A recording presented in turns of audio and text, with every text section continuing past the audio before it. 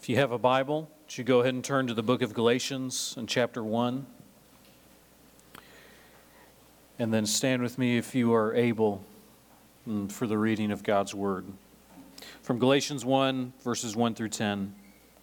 Paul, an apostle, not from men nor by man, but through Jesus Christ and God the Father, who raised him from the dead, and all the brothers and sisters who are with me, to the churches of Galatia, grace to you and peace from God our Father and the Lord Jesus Christ, who gave himself for our sins to deliver us from this present evil age, according to the will of our God and Father, to whom be the glory forever and ever. Amen. I am astonished that you are so quickly deserting him who called you in the grace of Christ and are turning to a different gospel. Not that there is another one, but there are some who trouble you and want to distort the gospel of Christ. But even if we, or an angel from heaven, should preach to you a gospel contrary to the one we preach to you, let him be accursed. As we have said before, so I now say again, if anyone is preaching to you a gospel contrary to the one you received, let him be accursed. For am I now seeking the approval of man or of God? Or am I trying to please man? For if I was trying to please man, I would not be a servant of Christ. The grass withers and the flower fades, but God's word stands forever. Let's pray. Lord, I ask that you would be here this morning. Lord, that you would open up our eyes, that you would give us eyes to see you and to see your gospel as it's proclaimed in your word. Would you give us ears to hear it? Would you give us soft hearts to be moved by it and to apply it to our lives? And Lord, would the words that are preached be the words of Paul, be the words of you and the words of your word, and would they not be distorted? We pray this in your holy and precious name. Amen. And you can have a seat. Well, I was really proud because I had just bought a new TV, which is always an exciting moment, at least for me. And this one I bought a 4K TV, so it's supposed to be, 4 times better than my other TV before. So I was very excited, got a great deal, and got it home and set it up on the wall and turned it on and, put in my best movie that I thought would look the greatest so I could start watching this. But there was a problem. It definitely looked different than my other TV, but it really didn't look better. I thought it looked worse. And it almost looked like I was watching a soap opera. It just looked so fake. And so then I'm having this internal struggle with myself as I'm watching this to think, well, I sure paid a lot of money for this. And I sure convinced myself that this was better. So obviously, maybe this is just what it looks like. Maybe this is better, and I just am so used to bad TV that I just need to, so I'm talking myself into this because I don't want to admit that, I don't have something right or that there's something wrong. And eventually finally humbled myself or went to look and figured out, well, I did have something wrong. I had some settings on my TV that weren't correct. Something called action smoothing or something or another was on that made my television distorted. So even though it looked fine, it wasn't distorted like TVs used to be, where you're moving the antenna around to try and get a good picture. But it was distorted enough that the picture didn't look right. But once I fixed it, then I could bask in the glory of my 4K TV, which I still love very much.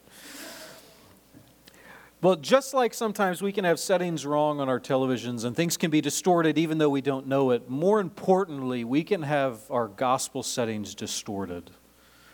We cannot realize that we have embraced or that we are hearing or have been preached to gospels that are not actually the gospel of Jesus or the gospel that's revealed in God's Word. The danger is that God's gospel is distorted. It is being distorted everywhere, not just in our culture, outside of these walls, but also inside of church walls all over. And that's not new. This isn't just invented and this happened now because of whatever reason you have. This was an old problem. This is a problem the church in Galatia was having. This is the problem that Paul is addressing. And for the next 10 weeks, as we spend our time working through this letter, the reason I've called this series Gospel Distortions is because the gospel is already being distorted there. And so as we look through and as we study this book, we are going to try and wrestle with, well, what is a distorted gospel and how many different distortions are there, and well, how do we deal with this? That's kind of where we're going over these next couple of weeks. But this morning we're going to look at 3 different distortions that Paul gives us in these first 10 verses. So in your bulletin, your first blank, if you're taking notes, is the warning to don't fall for a distorted gospel. Do not fall for a distorted gospel. Because the book of Galatians, it is all about the gospel. It was one of Martin Luther's favorite books because of that. Because it was centered on the gospel. And Paul, he is concerned with the way that the church in Galatia has been brought into a distorted gospel. And he says strongly that, I'm appalled you are so quickly deserting him who called, in 6, and you're turning to a different gospel. And then in 7, the gospel is being distorted. There are some who are trying to change it. And so before we talk about some of these distortions, as we unpack them, it's probably a good idea to first talk about, well, what is the true gospel then? Before we talk about what's wrong, let's look at what's right. Because unfortunately, even in churches or pastors, we can get the habit of saying the word the gospel a lot, or saying phrases about Jesus and we can allude to the gospel, but we never end up actually preaching and proclaiming what the gospel is. And that's why Paul starts his letter with the gospel. And then he unpacks it in verse 3, where he says, grace and peace to you from God our Father, from the Lord Jesus Christ. It's not just a nice Christian greeting to say, hey, the Lord greets you. He then preaches the gospel in verse 4 and 5. Our Lord Jesus Christ, who gave himself up for our sins. He's pointing to the cross, saying Jesus Christ, who died on the cross for your sins and for mine. And why did he just die there? It wasn't just as a nice example or a cute story. He did it to deliver us from our sins and this present evil age according to the will of our God and Father. This is the gospel that the Godhead, God the Father, Jesus Christ the Son, and the Holy Spirit, they gathered together before the foundations of the world, already knowing where things were going, and hatched a plan for how are we going to save our people. They're going to get stuck in their sins and they will not be able to get themselves out. How will we get them out? And so Jesus Christ came and he died on the cross to pay the penalty for our sins. Because justice demands that someone die for sins, and Jesus died the death that we should have died. And God takes the price upon himself, and he does this to deliver us. But then the other verse, it reminds us in verse 1, Jesus Christ, and God the Father who raised him from the dead. It is not just the cross, it is also the resurrection, which we just celebrated last week at Easter. As the foundation of our faith is not just that Jesus died, but that he came back. And the resurrection is God's stamp of approval that our sins have been paid for. They have been atoned for and the sacrifice is accepted. There is forgiveness for us. Death it tried to claim our God, but it did not keep him. He defeated it and he won. In the purest and most simple form, this is what the gospel is, what was accomplished for us in the person of Jesus Christ. But a distorted gospel takes these things and changes it. We'll either change the facts around it or we'll start changing the application and make it about something different. Verse 6, Paul, it's unique and interesting in this letter. Usually he begins with some praises for the churches.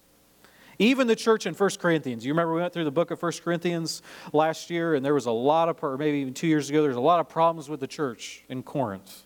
Problem after problem. Even in Corinth, he started with some good things. He started with the positives. He doesn't do so here with the churches in Galatia. He says, I'm astonished that you are so quickly deserting him who called you in the grace of Christ in 6 and are turning to a different gospel. This is the problem.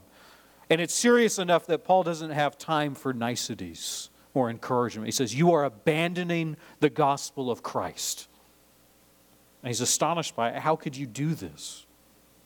And what Paul is saying here, he doesn't mean that they're not Christians anymore. Or he doesn't mean that they're not calling themselves Christians anymore. That's not what's happening. The churches in Galatia didn't get around to say, Jesus, I don't really think he's here for us. Maybe let's not be Christians. Let's go be Jews, or let's do something else instead. These aren't people who just prayed a prayer, walked down an aisle, signed a card, got baptized, and decided to worship a different God instead. These Galatians still believe they're believers. They still think they're following the gospel. They still think that they're Christians. And that's the problem. They don't realize that they are turning to a different gospel, as Paul's words here. They believe they're embracing the true gospel, but they have not. They don't even realize what they've done. And in verse 7, Paul says, there's not another gospel, there's only one. There's only one way to salvation. There's only one way to the Father, and it's through Jesus Christ, through His blood. But there's some who distort it, who appear to preach the gospel, who open up this book and maybe they even read from it and say they're preaching from it, and then they preach something different. Maybe they use verses of the Bible, or they tell stories from the Bible, or they talk about the God of the Bible, but they are preaching a distorted gospel and they get it wrong. Part of what makes these distortions so insidious, so damaging and dangerous is often people do not believe or even recognize that they have embraced one. They think they're following Jesus, they think they're just good Christians as they could be, and they don't realize, like the Galatians don't realize, they've embraced a different gospel and they've walked away from Christ, even as they think they're walking with Christ. So the question for us is, well, what is a distorted gospel? I'll give you a couple examples, but there's almost infinite ways to misunderstand anything, but especially Jesus. It's almost like asking, well, what's a distorted gospel? How many different ways can you break a mirror?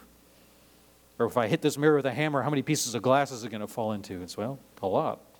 There's a ton of different ways that can happen. There's a myriad of ways you can misunderstand the gospel. We're going to talk about some of these. And as we'll study the book of Galatians, we're going to see there is actually many ways they have distorted it. I see some think that the only distortion the church in Galatia has fallen into is just legalism. And, well, that's partially true. I don't think Paul just gave us this book to warn us of one gospel distortion. I think it's a deeper thing in here that there are clearly many different gospels and many distortions that will come beyond the ones being faced here. And we need to be careful and look out for them. So I'm going to give you a couple myriad of ways the gospel can be twisted, and maybe we'll see how many toes I can step on in the meantime. One distortion of the gospel is the idea that the gospel is really just about political power and a culture war. That Jesus just came so that we can be in charge of other people. And we can make sure that other people behave like Christians, whether or not they actually are Christians or not. Who cares, just as long as they do the right things. I think the gospel is about that. We think the gospel is about growing a church so that we can get big and be as big as possible. And that's what Jesus came for, because He went bigger is best and big wins. And that's what it's about. It's not about faithfulness. It's not about faithfulness that sometimes leads to death. It's about the biggest. There's the distortion of the gospel that's all about the appearance of righteousness and self-righteousness. We just need to make sure that we look like we're really good and we have it all together and we're really holy, even if in here we are full of sin and pride and other nonsense no one even sees. But as long as I have the good appearance of it, we're right. That's what the gospel's about.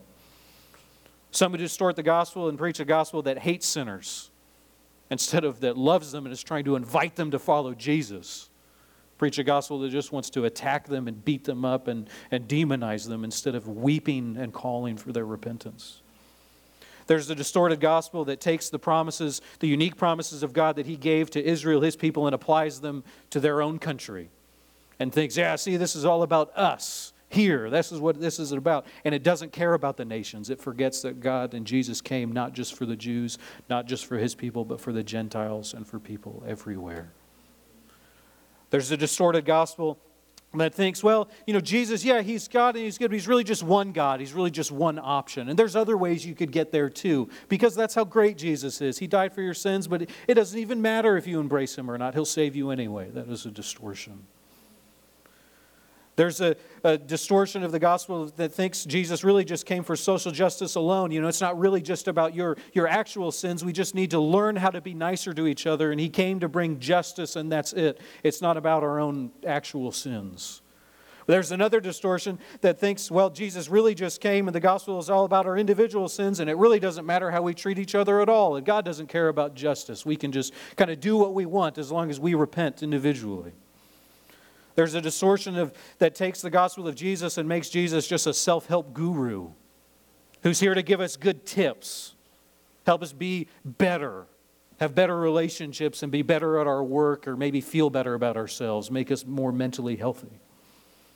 There's the gospel that makes it all about prosperity and wealth and health, and Jesus died for our sins so He can make us rich and good and make our lives awesome. There's a distortion that thinks, well, really the gospel is just about me and Jesus, and it's my relationship with God, and that's it, and fails to recognize that Jesus came to save the world and to create a community and a kingdom of God, and we're baptized into a family. It's not just you and Him, it's also all of us together. But there's also a gospel that thinks maybe Jesus just came for groups and systems, and it really doesn't matter if you individually repent of your sins or not, because we're just all saved. And on and on and on and on it goes. Those are just a handful of the distortions, some of which we'll see in this book. The problem is our hearts, we naturally drift towards distorting the gospel. We don't stay anchored and tethered to Jesus and to the true gospel without divine help. Even if you notice, maybe you have this sometimes when you're reading, if you just take a look at your Bible or your bulletin and you just kind of stare at one place and let your mind wander a bit, all of a sudden the words start to kind of get distorted, right? If you don't focus, if you aren't intentionally moving your eyes and your brain and your attention, then the words get distorted and fade. And then when you decide, oh, I got to read again, you have to blink and kind of shake your head and work hard. Okay, now I'm focused. The same thing happens when it comes to the gospel with our hearts, that we have to make sure that our hearts are intentionally focused on the gospel of Jesus. We have to keep them awake and aware because they tend to go and chase other things and other distortions. But how can we do this? How can we, not fall for false gospels? How can we protect our hearts? If there's so many distortions, what can we do? Well, I think we should be intentional about studying the gospel. There are some who think, well, okay, since there's so much, maybe what we should become heresy experts. We should study all these other distortions, or we should even study these other religions, and maybe that's how we should spend our time so we can better figure out what the gospel is. I don't think you need to go to Cameron and take a class on world religions. You could. That wouldn't necessarily be bad. I don't think you have to start diving deep into all the different heretical teachers that are out there necessarily so you can learn to spot something wrong with the gospel.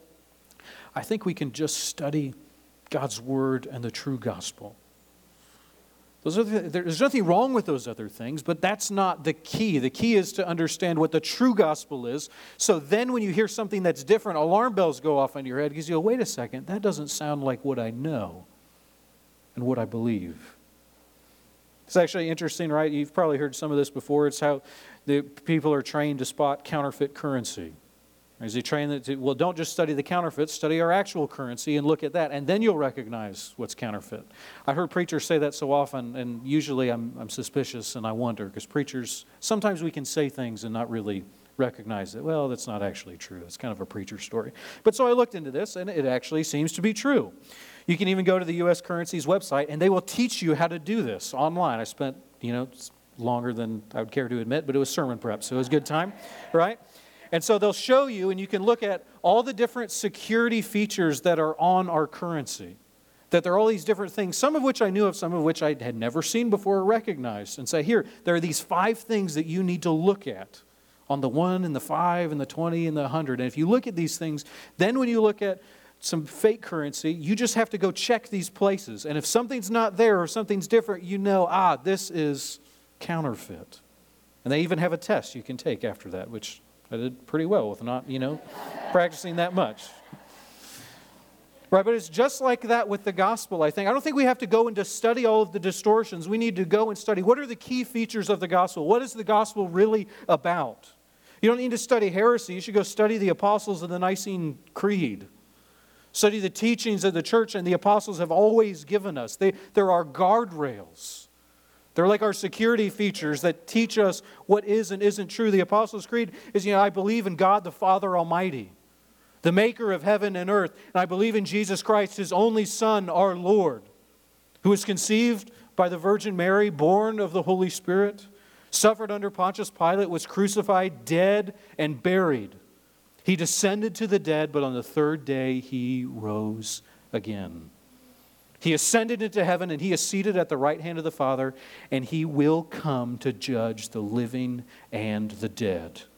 I believe in the Holy Spirit, the Holy Catholic Church, the communion of saints, the forgiveness of sins, the resurrection of the body, and the life everlasting. Amen. That is the gospel. Those words are intentional and meaningful. And if you start changing any of those words, or you start interpreting those words to mean something different than what the apostles or the church has believed since Pentecost, you are distorting the gospel. So why do I like the creeds? Not just because I like old things, but because it helps. It's the guardrails and the security that know, wow, you started to change a word. You don't believe in the resurrection of the body anymore. That's pretty important. Now I need to go look. So don't fall for a distorted gospel. But one of the main ways we fall for a distorted gospel is from distorted teachers. So my point number 2 is don't fall for distorted teachers. Don't fall for distorted teachers. There are people who seem to teach the gospel but have got it all twisted. And that's what happened to the church in Galatia. There are individuals who have come there after Paul has come and gone, and they're teaching them something different. In verse 7, Paul has some individuals in mind, though he doesn't name them. He says, there are some who trouble you, who want to distort the gospel of Christ. And we might ask, who these teachers are. And we're going to see this more in weeks to come, and we'll talk about it a little bit on Wednesday night. If you come back then, we'll go a little deeper into Galatians 1. But some of these teachers, the brief thing is these teachers appear to be Jewish Christians who say that they have embraced the gospel, but what they really want is they want the Galatian believers and these Gentiles to come and be Jews. They want them to become circumcised, to follow the law of Moses, and to act like good Jews do. Yeah, you can be a Christian, but here's these other things you need to do too. Make sure you follow this list. In simple words, they're legalists. They've got a big list of rules that need to be followed. And what Paul says is they are preaching a different gospel. And we can shake our heads at them today because it's really easy, because we're not tempted very often to want to follow all of the laws in Leviticus and Deuteronomy. But we all do have our own lists today, even if we don't recognize it. We're tempted to always go and above and beyond the clear commands of God and add our own rules or our own convictions and think, well, I really think that this is what God wants me to do, even though God's word is a little vague. So also you need to do it too, or you're not really a Christian. Say things like, well, if you're a Christian, you definitely can't drink alcohol, or you can't watch R-rated movies, or maybe you can't watch movies at all, because I'm going to go beyond what others do. If you're a Christian, you really got to vote for my political party, red or blue, or whatever other color, or maybe not vote. Or if you're really a Christian, you got to only listen to Christian music, and on the list it goes. You can add whatever you want to that. And we all are tempted to do so. Suddenly becoming a Christian, it's not really about Jesus, it's not about the gospel, it's not about the faith that is true in every single culture, on every single nation, throughout time and eternity, in every place. It becomes about following Jesus the way that you do in your culture, in your context, at your time. It's not really about Jesus anymore. Now it's suddenly about you. This is the trap the Galatians fell into. And Paul has strong words for these preachers, and not just for these preachers in Galatia, but for any who would do this in any way, not just legalism, but for any who would distort the gospel. He says in 9, if anyone is preaching to you a gospel contrary to the one you received, let him be accursed. Okay, accursed, that's kind of we don't really use that a lot in our weeks. Maybe you have been accursing people. I don't know, but I don't usually do that. But what Paul is saying is he is saying, let them be cursed. He's using strong language. He is saying, God them. I'm not going to finish that, but that's what he's saying here in this, strongly. He doesn't say they should be corrected. He doesn't say confront them. He says curse them. If anyone preaches a gospel contrary to the one you received, let them be cursed. And he goes further in verse 8. For even if an angel from heaven should preach to you a gospel contrary to the one preached to you, let him be accursed. It says even if an angel pops up in front of you miraculously, even if an angel comes and is working miracles, even then make sure what they tell you does not distort the gospel. Not just the angel. Paul himself includes them in this list. He's telling them, hey, make sure that I myself am not preaching to you anything other than what Jesus himself proclaimed. Saying, don't trust me above other people. Don't trust even the apostles necessarily. It is about the gospel. The gospel is the highest standard. And so how do we evaluate teachers? How should we judge and evaluate preachers? Do we just evaluate them based on how charismatic or gifted they are? How big their churches are? He's got a big church. He must be good. He must have got something right. Based on how large their following is or how many books they've written. Paul says evaluate them based on the gospel. Do they preach to you what you've already received from Jesus through the Holy Spirit, through the work of the apostles? Because even if lots of other stuff is true, it does not matter if they distort the gospel. It does not matter how charismatic they are. It doesn't matter how nice they are. It doesn't matter how loving they are. It doesn't matter how interesting they are. If they don't get the gospel right, let them be accursed. And Paul seems to give a warning too that even angels could appear and distort the gospel. That should give us pause. Because that's strange. But I think he appears to be referencing to fallen angels or demons who were angels once appearing, putting on the appearance of angels. All right, and they could come and even appear to preach about Jesus, but they distort it. There are even some, and will be more in the future, there are other religions that are based on the appearance of angels who come and proclaim things about Jesus, but wait, it's not really Jesus, it is distorted. Even if an angel comes to you, that doesn't mean you've got to accept it. It means you go back to God's Word and you go back to the creeds and you go back to what the apostles taught and what Jesus said and think, well, angel, actually Jesus said something different, so I'm not sure I have to believe you. We always need to check. And this can be difficult because there are a lot of people who distort the gospel, but they get a lot of really good theology right. And usually by good theology, we mean like our favorite kind of pet theology thing, this stuff that we're really interested in. They're on our team, they're on our tribe, so they must be good, right? Well, not always. We have to use discernment. I can think of, and it's easy to pick on them, but rightfully so, they're distorting the gospel. I can think of prosperity gospel preachers. There are those who have distorted the gospel to make it all about success and wealth. But they'll say, yes, Jesus died on the cross for your sins, and he was crucified and was dead and was buried, and Jesus raised him up. And it was so you can get salvation. And that all says, and then they add, and it's also died to make you rich and to heal your disease. And if you just have enough faith and if you give me some money, God is going to bless you. It's a distortion. It doesn't matter that they got a lot right in the beginning if then at the end they start changing what the gospel really is about. But sometimes you could listen to them and they might even give a good sounding gospel presentation. I've heard it. I've been in some of these places and churches. I'd listen to one, I had to stop and think, well, wait a second, they didn't actually add any prosperity gospel there today. That sounded really good. Man, what do I do with that? That's confusing. Well, getting their gospel right in one moment or at one point doesn't make all of the other distortions. Okay, it makes it more dangerous. We have to be more discerning than that. So how can we avoid falling for distorted preachers? Well, first of all, it's probably a good idea to just start and assume that you're going to fall for one. I think it's good to just assume that you have already and probably will again in the future fall for a distorted gospel, and particularly because there's a preacher that you like or a teacher that you like who is preaching a distorted one and you haven't noticed yet. Or that at some point you will get fooled and miss it. Or even that some who preached it and proclaimed it rightly once, then after some time went on, suddenly started changing and shifting, and then you realize years down the road, wait, they've been proclaiming a distorted gospel. Or they'll abandon it. I think that if we assume, well, I'm not going to fall for distorted preachers because I'm a really strong, mature believer. That's what other fools do. That's what people who go to that church over there, because that's not a good church. So obviously they're going to fall for a bad gospel, but not me. Not me. I study, I read, I'm smart. That would never happen to me. Well, I think that's when we're probably most likely to fall for something. I think it's better if we can just assume, you know what?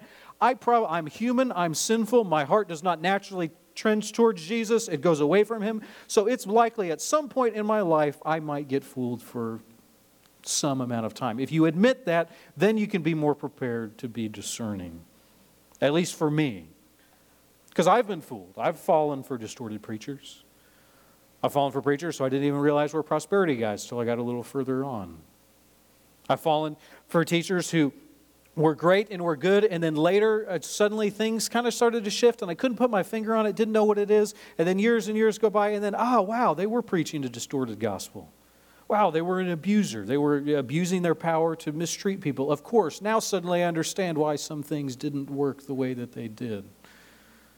It's probably happened to all of us. Or I've embraced distortions of the gospel I didn't even realize were distortions until years later when God and the Holy Spirit opened my eyes. I thought, wow, I thought the gospel was about that, but it's not about that. I missed it. Only if we're willing to admit that we could get things wrong like the Galatians, and we're not perfect, and we're working and trying to be more and more like Jesus, then I think we can better prepare ourselves to not fall for distorted teachers. But so how do we do that? Well, they're the best example. We should be like the Bereans in Acts 17:11. Paul in Acts, or Luke in Acts says, the Bereans were more noble than those in Thessalonica, for they received the word with all eagerness. So they actually, too, they're not sitting there with a defensive posture. They're listening to Paul, listening to the apostles, intentionally writing it down, taking notes, and then they examine the scriptures daily to see if it was so. They thought, yeah, that was awesome, that was great, I'm listening, and now I'm going to go back home, I'm going to read it again some more. I want to make sure that that really is what I thought it is. To make sure nothing has been distorted. That's what we need to do today. That's what you should do today. Later, when most of the words from my sermon have faded from your brain, go back and read Galatians 1 again. And see if some of it still sounds true. Study it, pray over it, search it for yourself. Examine His Word and see if it's right or if something's different, it doesn't match, reject what is distorted. This is one of the many reasons we read the whole passage of Scripture that I'm preaching every single week, because I want you to see the Scripture for yourself. I want you to see if, well, am I really saying what's in here, or is there other stuff? That's why I encourage you to read the passage ahead of time so you can come on Sunday kind of expecting what you should be hearing about. And then read it again to double check, well, did I hear what I thought I was going to hear and what is in here? So I want you should be trained to look for distorted teaching. You should be able to see things in Scripture that I'm saying. Even if you didn't see it before and came with, well, I wonder what he's going to talk about, and then you got it, especially in Daniel, which was difficult, you should then leave and say, now I see it. I couldn't see it before, but it's clear, and now I get it. There are times when you hear some preachers and they say stuff, and you go, man, I don't know where they got that, and I'm looking again, and I just don't see it.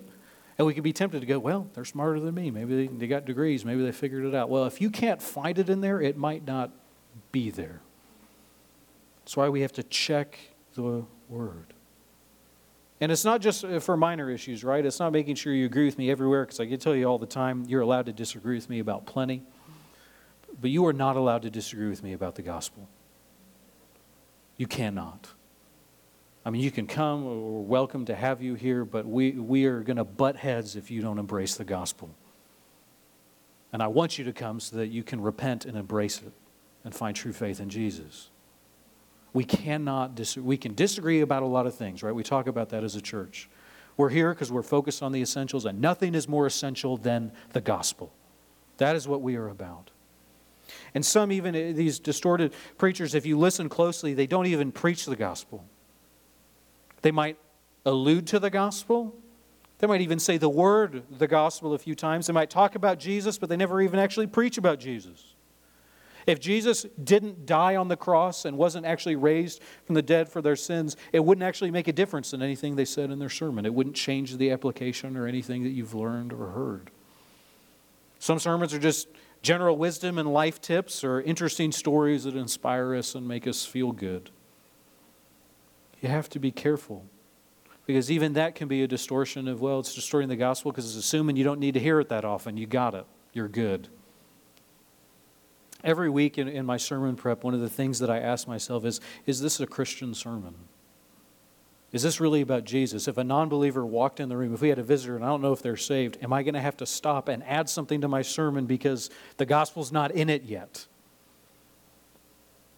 And some weeks I fail at it, some weeks I'm better than others, but each week I want to be sure that at Tanglewood Bible Fellowship we continue, as we always have been, to be a church that proclaims and preaches the gospel. Not just on Easter, not just on Christmas, but every single week we proclaim the true gospel of Jesus. Not just with an altar call at the end as we add something in, which we don't do here, but that it permeates our music, that it permeates our call to worship and our benediction, that everything we do in every room in this place is filled with the gospel. So that's what we do with others. What about ourselves? We can do with our own lives. Well, our third point in verse 10 is that don't seek distorted approval. Don't seek distorted approval. Paul ends this section by explaining himself and challenging us. In verse 10 he says, "For am I now seeking the approval of man or of God? For if I'm trying to please man, if I were trying to please man, I wouldn't serve Jesus. I wouldn't be a servant of Christ." The reality is that distortions of the gospel is just seeking the approval of man. That's what all of them do. Telling you what deep down in your sinful heart you want to hear. But correctly ordered approval, it only seeks the approval of God. It doesn't care what man thinks. It is doing things that please God and God alone. It doesn't mean, well, I'm not seeking the approval of man, so now I'm going to go be a jerk to everybody. That's not what Paul is saying. What he is clearly saying is we need to seek the approval of God and God alone. We cannot just be man-pleasers. So let's talk about distorted approval. One of the reasons we distort the gospel is we're seeking the approval of man, right? Because what this implies is proclaiming the gospel doesn't please people. The gospel is a stumbling block. The gospel is offensive and the gospel hurts. The gospel doesn't lead to approval from the culture or the world. Right? The gospel proclaims we are all sinners from birth, by nature and by choice. That we've fallen short of the glory of God and we're destined to eternal punishment, which is exactly what we deserve and is justice. And without the grace of God, that's where all of us are heading. And people don't like to hear that, because who would? That is not good news. I don't like when the doctor tells me something's wrong with me. I don't want to believe him. How much more do we not want to hear that something is wrong with our souls? The gospel doesn't lead to man's approval because it's also miraculous. We believe that God came down to earth. We believe in the Trinity. We'd like to ignore the Trinity because many of us, if we're honest, we barely understand it. But it's true. We proclaim it. We believe that Jesus was born to a virgin. He was truly God and truly man. And He did this so He could live a perfect life and be our mediator. He could take us back to the garden to be right with God again. That He was crucified, dead, and buried, and He was resurrected and brought back to life. These are all miraculous statements, and they're not optional. They are core to our faith. Usually when someone asks me, well, do you really believe, this? And it's usually, do you really believe God says we can't do, this? That God says I can't do whatever I want with my life? I don't like that. And I say, well, you know what? I believe a lot crazier stuff than that. Okay, let me tell you about the God who came down and was man, and yet was God. Should have been three persons in the Trinity. Let me tell you about the Jesus who died for you and then came back to life. He wasn't just pretending. I believe in way crazier stuff. Let me really blow your mind. But there's a temptation at moments for us to hold back on the gospel. Or even as preachers can feel this. And I've myself have felt the weight of the gospel, especially at a funeral or when you know there's unbelievers in the room. When I've had to do funerals and I know that not everyone there knows Jesus, I got to make the decision, well, am I going to preach the gospel clearly, or am I going to try and distort it and pretty it up? And there's one thing to try and explain it in a way unbelievers can understand and not, just be mean and try and make it attractive and beautiful. But there's a temptation then to blunt the edges. Well, maybe I won't talk about sin then. Maybe we'll go over maybe we'll skip the resurrection. No. If we're seeking the approval of man, we're going to miss Jesus and we're going to miss the gospel. But we might be tempted too to think the gospel only offends non-believers. Well, the gospel just offends people who aren't in church this morning, right? Because here, we could never be offended by the gospel here. Well, the gospel doesn't just offend them. I think the gospel also offends us. It certainly offends the church in Galatia. They don't want to hear it. The church often rejects the gospel. We reject it in a number of ways. We reject it when we're bored by it and we want something else. Why are you preaching the gospel again, Pastor? Can you preach something more exciting? I read a pastor in the last couple of weeks who wanted, a woman came to him and was like, you're great and all, but I really wish you would just stop preaching the gospel so much. That's just milk, and I really want meat. I want the deep things of God, right? We want our ears tickled. And we hear ear tickling and we think it's TV preachers but really for some of us, we want to hear Greek words and background, and we want to learn stuff we haven't learned before. We want meat. The gospel is not milk. The gospel is the meat. The gospel is the bread, and the gospel is the cup. The gospel is the water, and it is the very air in our lungs that we breathe. The gospel is not the beginning. The gospel is everything. If hearing the gospel if you hear the gospel and you walk away hungry, that is a problem with you and your soul. Because the gospel is the only thing that sustains any of us. Also, we don't like to hear the gospel even in churches because the gospel confronts us about our sins. It confronts our distortions of the gospel. And pastors know, we talk about this, we don't like to admit it often, but pastors know that there are things that we can preach about and there are things that we cannot preach about. In every context and in every place, we know there are some kind of sins, there are some idols that I can't touch. Or if I touch, I got to be ready for them to get rid of me or for people to leave because it's going to make them angry.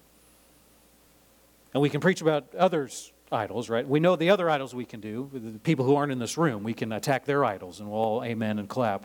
But if we start preaching on our own idols, then the temperature goes up in the room. We can't seek distorted approval, to only seek the approval of God, not just for pastors, but for us. And all throughout the Bible, we see over and over God's people really didn't like the prophets very much. They rejected them and they killed them. But we can't be servants of Christ if we want to please people. And this is a question for us to ask as well. Whose approval at the end of the day do you really want? Do you want the approval of your neighbors, your co-workers? All of us want to be liked. None of us want to be hated or mistreated. But at the end of the day, would you rather be approved by man or by God? The approval of man will fade.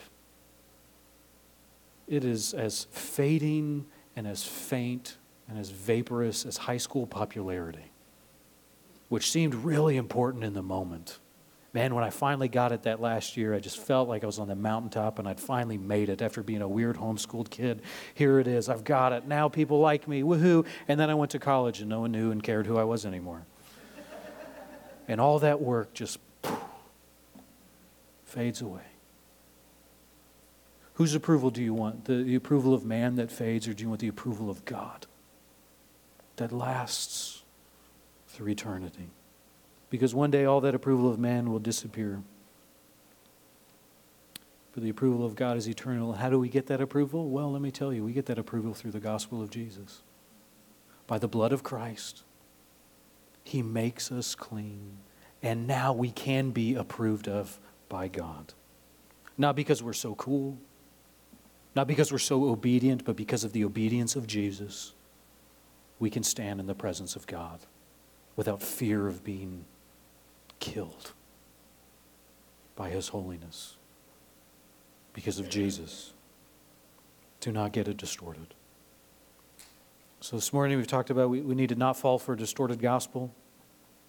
We need to not fall for distorted preachers. And we also need to not fall or seek distorted approval. Don't get it distorted. Cling to the undistorted gospel of Jesus. Cling to the gospel because it is our only hope in life and in death. I'm going to pray and invite our worship team to come back up and lead us in one more song. Lord, I ask that you would help us and you would aid us to cling to the gospel. Lord, there can be a temptation even here and now to preach this and to make it a legalistic gospel or not the gospel. That can make us think that we have to put something else on our to-do list. To do things in order to make you love us. Lord, we recognize we need to cling to the gospel, but in our own strength we can't do it unless your Holy Spirit comes and aids us and helps us. It drags us limping along to the cross.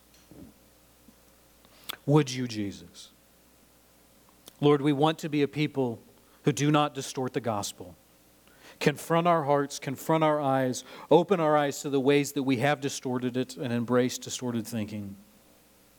And help us to be a church and a people and individuals who cling to the true gospel of Jesus and nothing else. We pray this in your holy and precious name. Amen. Why don't you stand as we worship our Savior one more time. Amen. He is the King of Kings. So hear this benediction from the King of Kings over you. Now may the God of peace, who brought again from the dead our Lord Jesus, the great shepherd of the sheep, by the blood of the eternal covenant, equip you with everything good, that you may do his will, working in us that which is pleasing in his sight, through Jesus Christ, to whom be glory forever and ever. Amen. God bless you. Go in peace.